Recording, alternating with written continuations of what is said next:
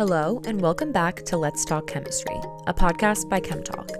On today's episode, we interviewed Dr. Richard Zare, a Marguerite Blake Wilbur Professor of Natural Sciences and Physics at Stanford University. Dr. Zare earned his PhD in chemical physics at Harvard University and currently researches the many applications of water droplets. We hope you enjoy.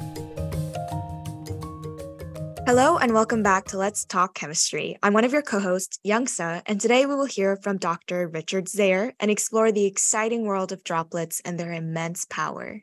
And I'm Olivia. Dr. Zare is the Marguerite Blake Wilbur Professor of Natural Science at Stanford's Department of Chemistry. He is a pioneer in lasers and using them to study intricate chemical reactions.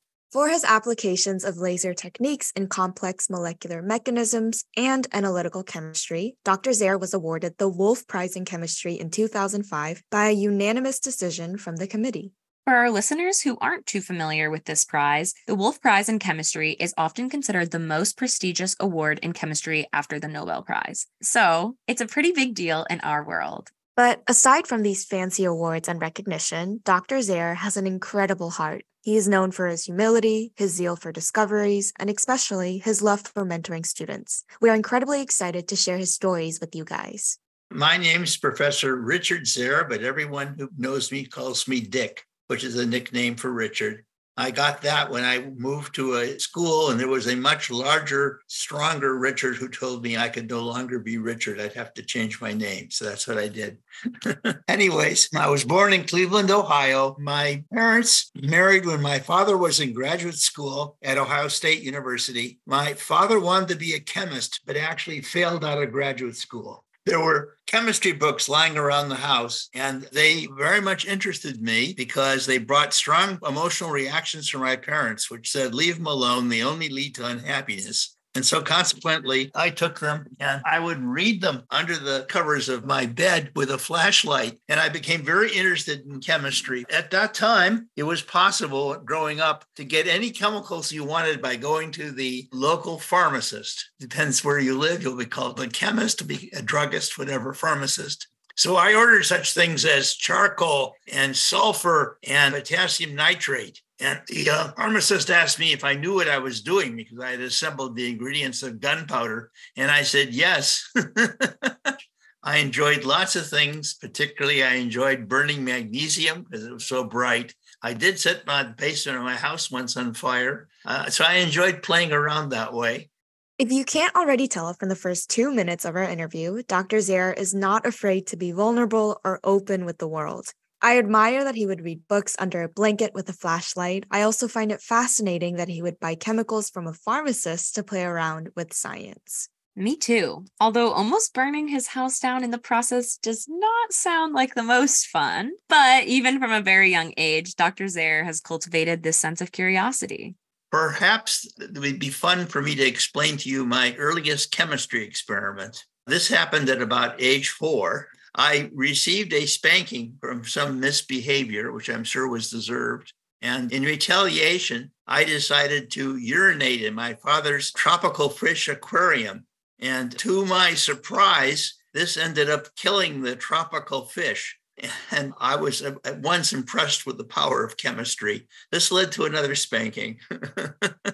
My mother liked to sleep late, and I was put in charge of cooking for my brother. So I would actually take a stool and stand up by the stove and make him such things as scrambled eggs. But I was already into experimentation. My poor brother, Michael, I said, here, Mikey, try these eggs. And I would put sugar on them. Then I would put Tabasco sauce on them. Then I put vinegar on them, etc. You like this, Mikey? And so I kept playing with the food. So my earliest experiments were of that sort. And indeed, I still like very much to cook. Interest in science can really spark from anywhere, from unintentional accidents at an aquarium to cooking eggs. Yeah, totally. Cooking in itself is very similar to science. We test different ratios of ingredients and formulate the best recipe before we can repeat it over and over again. Cooking reminds me of troubleshooting procedures in the lab for sure. Dr. Zare has continued this passion for cooking and even teaches a course at Stanford on the chemistry of cooking. That sounds super cool. My university actually offered a course just like that. Unfortunately, it was for non-majors who needed a science gen ed credit, so I wasn't able to take it, but if I had the chance, I totally would have. Me as well. Let's hear more about his current research on water droplets. And people first think, well, water droplets are just small, nothing happens. Water itself is a benign and inert, wonderful solvent, right? Almost a universal solvent. Indeed, all types of polar compounds dissolve in water. We know this, right? Turns out that when you make little water droplets, they're highly reactive. And this comes as a surprise. What happens is at the interface between the hydrophilic, water-loving inner surface, inner part, and the hydrophobic outside, whether it's an air or an oil or touching some type of surface. The result is to set up what's called an electric double layer. Charges separate on the sides of the interface, and these separation of charges leads to a very strong electric field, which with Professor Wei Min and group at Columbia, we actually measured to be quite large. And this electric field helps such things as contact electrification. You actually get electrons that come off water or to come off OH minus and to produce the hydroxyl radical. That's OH dot. Okay. And hydroxyl radical is what cleans up the atmosphere. It's very powerful. Right. Let's talk a little bit more about water. I mean, we are almost always surrounded by it, whether that's our drinking water or swimming water. It plays a crucial role in many aspects of life for sure. Water's molecular formula is H2O. Two hydrogens are bonded to a central oxygen atom. As Dr. Zare mentions, water droplets can help form an electric double layer. Yep. We have surfaces that love water, called hydrophilic surfaces, and surfaces that don't like water, called hydrophobic surfaces. These two different types of surfaces separate, causing a separation of charge that then creates an electric field. Super cool. Dr. Zare also mentioned that the separation of electric charge makes these water droplets so reactive, a concept I haven't imagined before. Same here. And water also has other unique properties that makes it reactive. For example, they have a high surface area that allows for more interaction between the water molecule and other substances. This increased contact area enhances the likelihood of chemical reactions happening. And water, when stimulated with sunlight or energy, can also become a really reactive hydroxyl radical composed of one oxygen atom and one hydrogen atom bonded together. It also will have an unpaired electron, making it super unstable. Wow, the power of water droplets seems mighty. Here's the chemical reaction that Dr. Zare aims to accomplish through using water droplets. Well, let me say what type of chemistry it can do, because I think this will come as a surprise. We're actually able to fix nitrogen with water droplets. What do we mean by fixed nitrogen? Let's back up. Plants need nitrogen.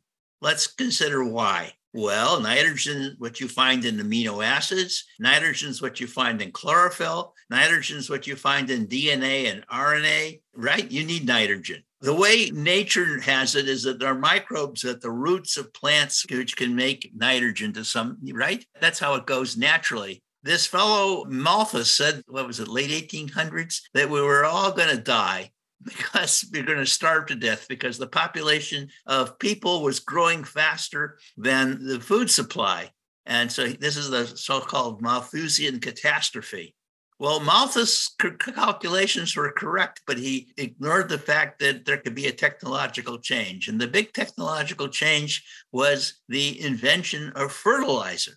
Now, fertilizer came about as a very interesting dual-use project. It was first developed by Fritz Haber in Germany. And the reason that Haber did this was because the supply of nitrates from Chile and in South America were being cut off during World War I, and he needed explosives. Germany needed explosives. So they learned how to take hydrogen and nitrogen, and under high pressure, with a catalyst at a high temperature, they could turn it into NH3, which is ammonia.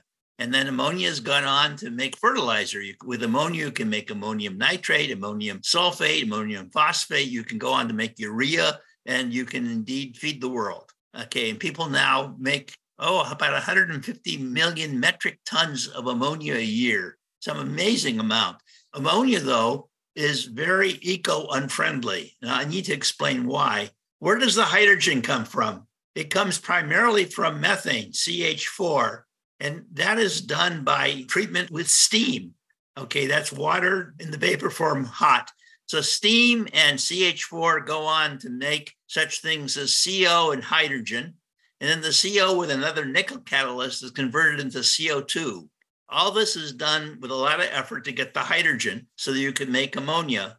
The Haber-Bosch process, Bosch is the person who perfected Haber's invention over a number of years, takes about 2% of the world's energy right now, global energy, 2%. And it actually produces 1% of the CO2 that you and I breathe. It actually is a source of generating CO2 and goes into the atmosphere generally. So it's not at all an eco-friendly system. Now, what we've done is we've been able to take nitrogen in the air and combine it with water droplets at room temperature with no electricity being applied, no voltage, and no light being used, no photochemistry, no electrochemistry, no photochemistry, atmospheric pressure, and we're getting ammonia. And the ammonia dissolved in water. And we're hoping to see if we can scale this up. Right now we have droplets, but if we can scale it up, it will, in my opinion, change the world.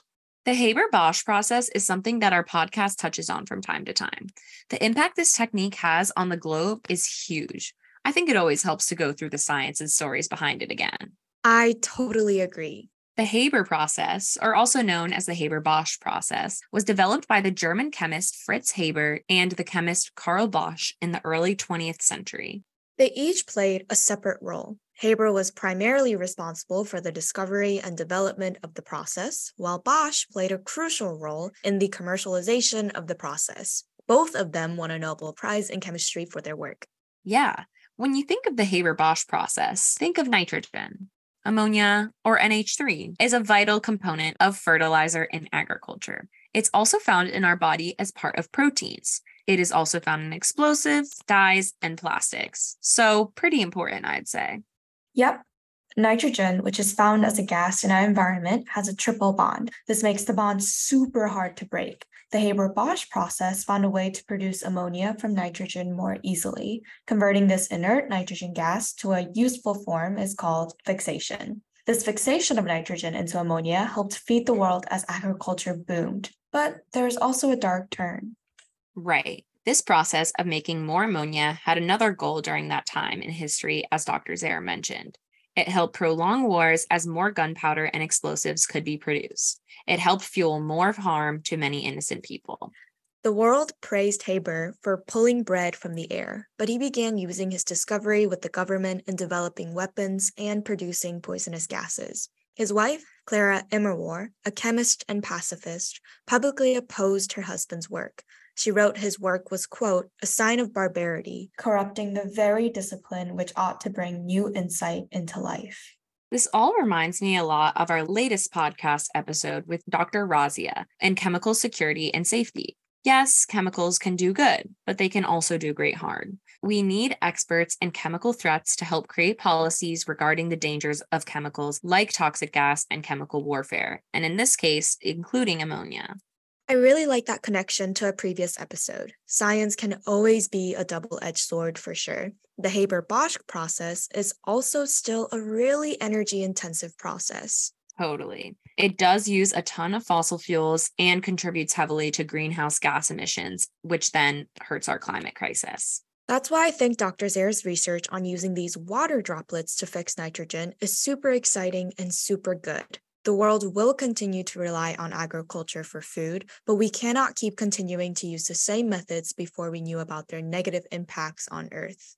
And while he is currently working at the micron scale on his research, he hopes to make it a larger scale one day. Truly, this could change our world for the better. There are some really other intriguing applications for Dr. Zare's work on droplets, other than a more friendly climate nitrogen fixing as well. Let's hear what he has to say. And chemistry is so exciting because, it's the stuff of the world and it has a chance of really making things that make a much better life. Now, as you know, once you get power, you can use power for good or for evil. But chemistry does give you power, and we have to think about its uses. One area I've become quite interested in is using droplets to do imaging of tissue. Starting off with a wonderful person who was a postdoc in my lab, Livia Eberlin, who's now at Baylor Medical School. who came from Graham Cook's lab where this started. And indeed, if you send droplets and splatter them off of a surface, okay, you fire them into a surface, they splash, you intercept the splash with a mass spectrometer, you can determine all the chemicals that the droplet has dissolved. And now if you make your droplet small, and if you move the droplet source around, you can raster it like how a television screen works, and you can make an image, okay? And so we can get a chemical map of a tissue. So what does this chemical map tell us? Well, it tells us what part of the tissue is sick and what part of the tissue is well, what part's cancerous, what part is benign. How do we do that? Now comes the next important thing that's mentioned, and it's actually very modern in a sense. You need machine learning. You need artificial intelligence. And I'm going to try to explain why and what advantage that is now bringing to chemistry. If I'm given in my hands 2 objects and I'm asked to weigh them, which one's heavier, which one's lighter, no problem. I can do that all the time. If I'm given 20 objects and I'm said, please tell me the order of their weights, well, it takes me a lot of work to figure this out as to order them as to their weights, right? Whereas a computer takes no time at all to look at a bunch of intensities of different chemicals and say which one's more intense, which one's less. And what the computer's trying to do is it's looking for a pattern. Now, a lot of people say, well, you should go find the biomarker about some disease. And I'm telling you, our approach is not a biomarker, but a whole bunch of biomarkers in a pattern. And we train the computer. We give the computer first information. This is from sick tissue. This is from well tissue. And the computer looks at this and it says, if you're sick, you have this type of pattern. If you're well, you have that type of pattern. Then we give it a new tissue and we say, look at the pattern this tissue has. Does it look more like well or more like sick? And that's how the computer can predict what it is that we're looking at. This then can tell the surgeon where to cut. Anybody who's been involved, for example, in removing tumors, of course, that's the best way generally in cancer treatment is to be able to cut it out. But there's the question of the margin. How far should you cut? This is a very serious matter.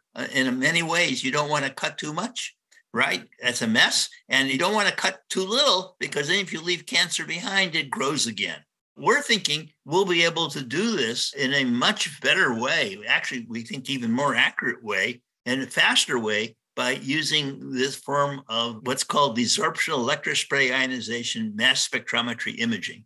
They're a mouthful. We've been particularly interested in fluids, in bodily secretions. And it's amazing how people first don't seem to care about their bodily secretions. I'll give you an example. We take a microscope slide and we draw it across the forehead. This picks up sweat. Most people say, so what? It's sweat. Okay, we can then analyze the chemicals in the sweat. And with training of the computer, this computer will tell you from the sweat whether you're a man or a woman with very high accuracy. It's not based on hormones. It's based actually on what are called lipids and metabolites that you have. And it'll tell you your age approximately, and it'll tell you whether or not you grew up in Asia or in Europe or in the United States, et cetera. It'll give you all types of information. I was so excited about this when we first was able to do this that I went to the Office of Technology Licensing at Stanford to get a patent on this. And I was talking to this woman and she looked at me and she says, Dick, this is not that interesting. She says, if I look at someone, I also too can guess their age and see whether they're a man or a woman and so forth. And I said, but look, I can do this with a fingerprint, which is true. I just need sweat. I just need something like this. And you can't do it from a fingerprint, but this system can. So this has gone on, and it really is the beginning of personalized medicine. We've been able to take all types of things, such as spit or urine, and analyze, for example, in the case of spit, whether or not you have oral cancer, or in the case of urine, whether you have bladder cancer. We're hoping this will be a big change in the way of making medicine happen.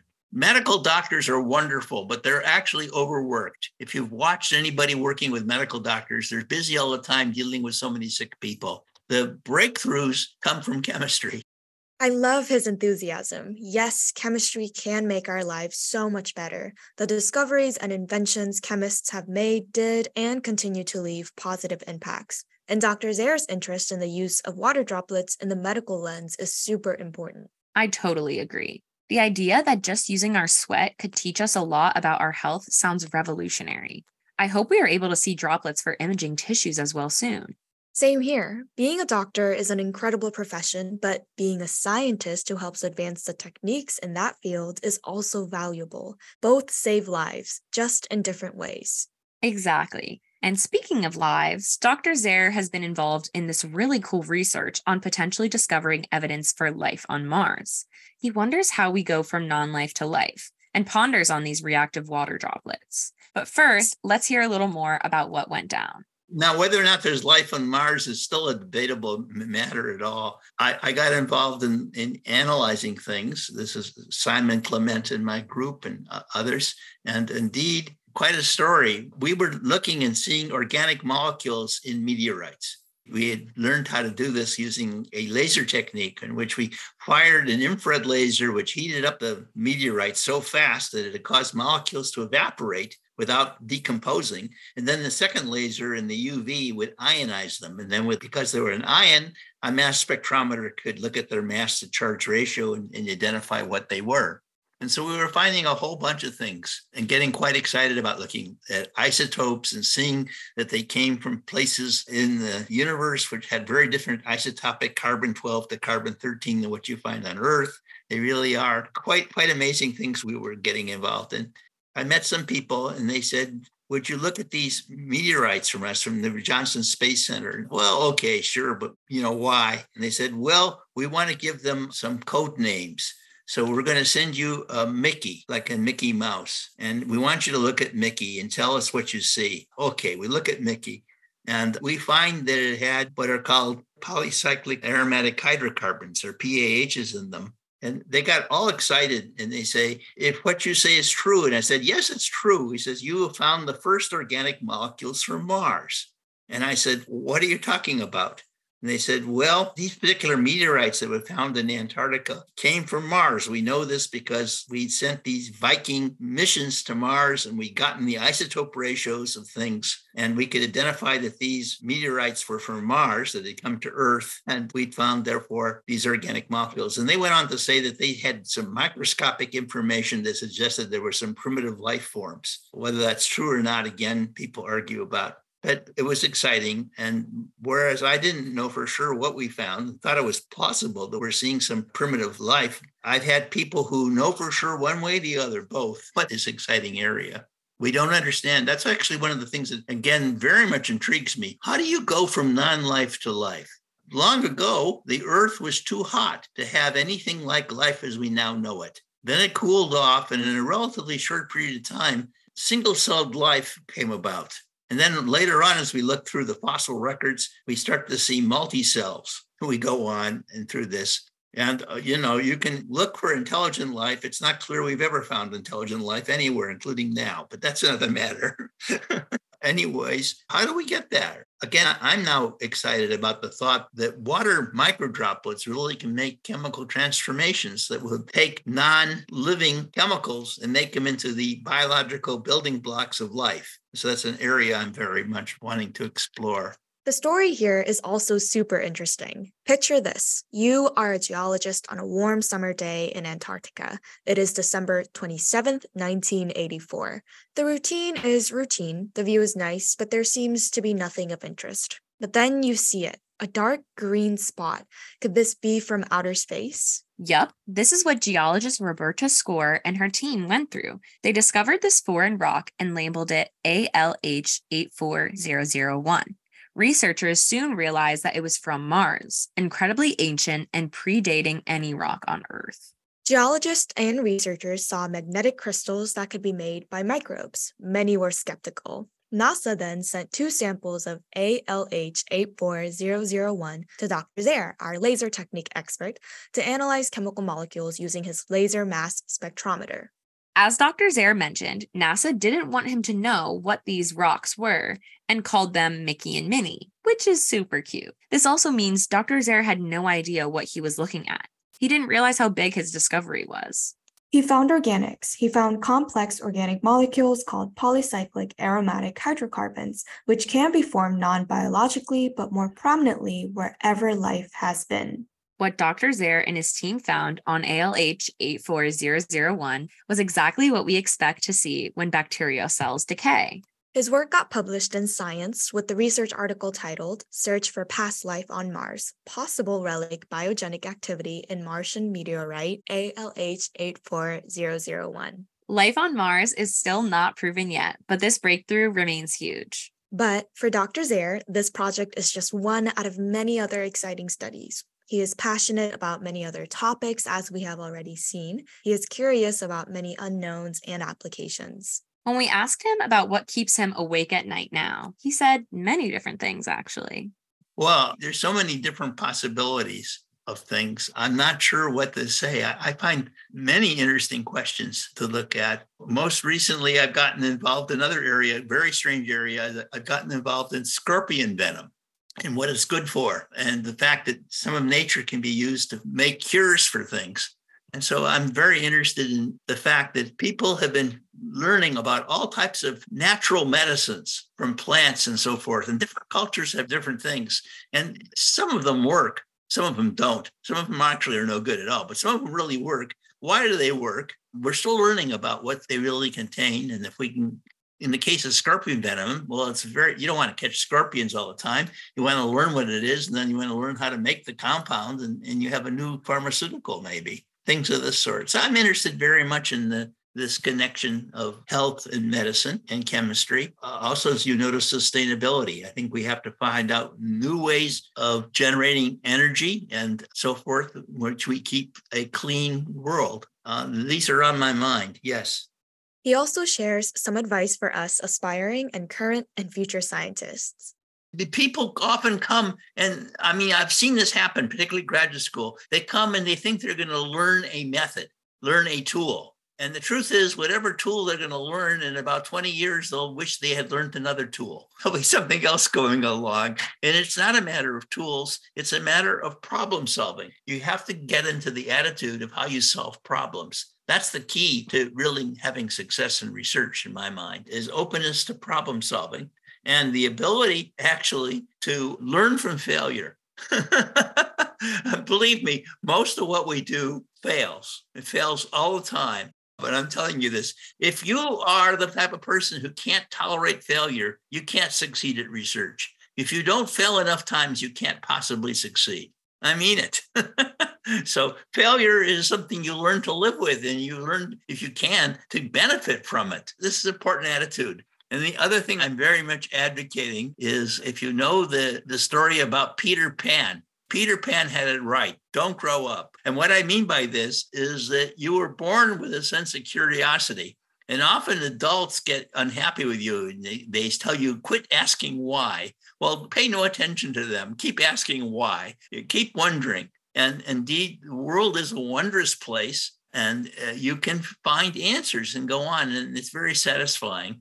I really like the reference to Peter Pan. Don't grow up. Keep wondering. Keep asking why. These are all lessons I wish my school taught me. Yeah, totally agree. Einstein once said that the important thing is not to stop questioning. Curiosity has its own reason for existing.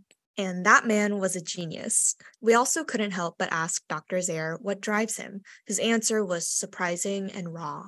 It's complicated. It's not simple. I'm sure the beginning of what drove me was I was trying very hard to please my father. I didn't understand that my father actually was not that capable of showing much love. That was just his nature. And so in some sense, I felt badly that I never really pleased him the way I wanted to. Later on, I found it was very exciting to be able to share insights with other people, to tell them about things. And that's why actually I love teaching too. Teaching is a secret weapon in doing research. Because if you want to teach, you have to really think about why is it so, and question how can you convince anyone that something you're telling them is right. And this is the same type of doubting and believing at the same time that's the key to research. So I like teaching and find always when I teach, no matter what it is, and I've taught beginning chemistry for a long time, I always learn something new from the process. It's great. I like sharing things, I say, with people. People say, oh, you must be a person who's very curious about the world. Yes, I have curiosity about the world, but now I'm telling you, curiosity is not enough. you have to have not only curiosity, but I actually want to share what I learn with others. Imagine, if you will, in this sense, I believe that science and art are much closer together than people give them credit for being. Suppose you were a painter, but you were told that you could paint pictures, but no one else could see them but yourself.